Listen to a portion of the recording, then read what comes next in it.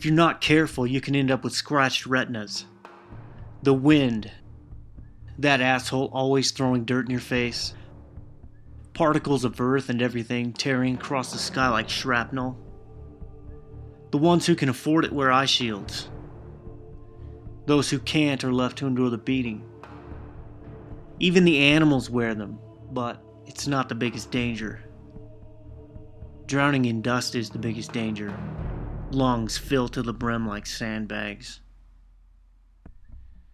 Horses wear special filters, masked like creatures from a horror story. It's commonplace here, though, in the Verges.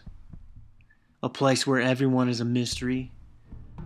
Faces wrapped in cloth or shielded by sleeves, all to keep out the wind. Anyone who matters anyway.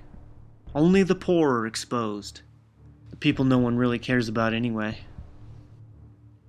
The wind. The ever-wind. It never stops.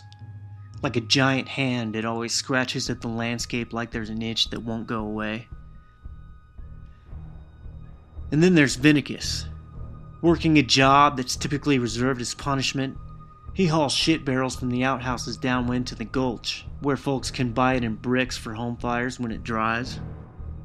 Vinicus carries it south, yes. Downwind, trussed up head to toe in rags to keep the splashes of shit at bay. The spray. At least he gets the option to carry it. The delinquents, they have to drag it.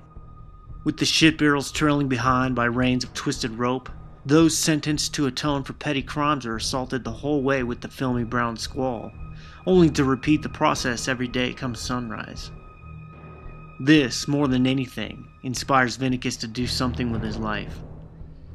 He yearns to be free of shit, to be free of List Haven, to be free.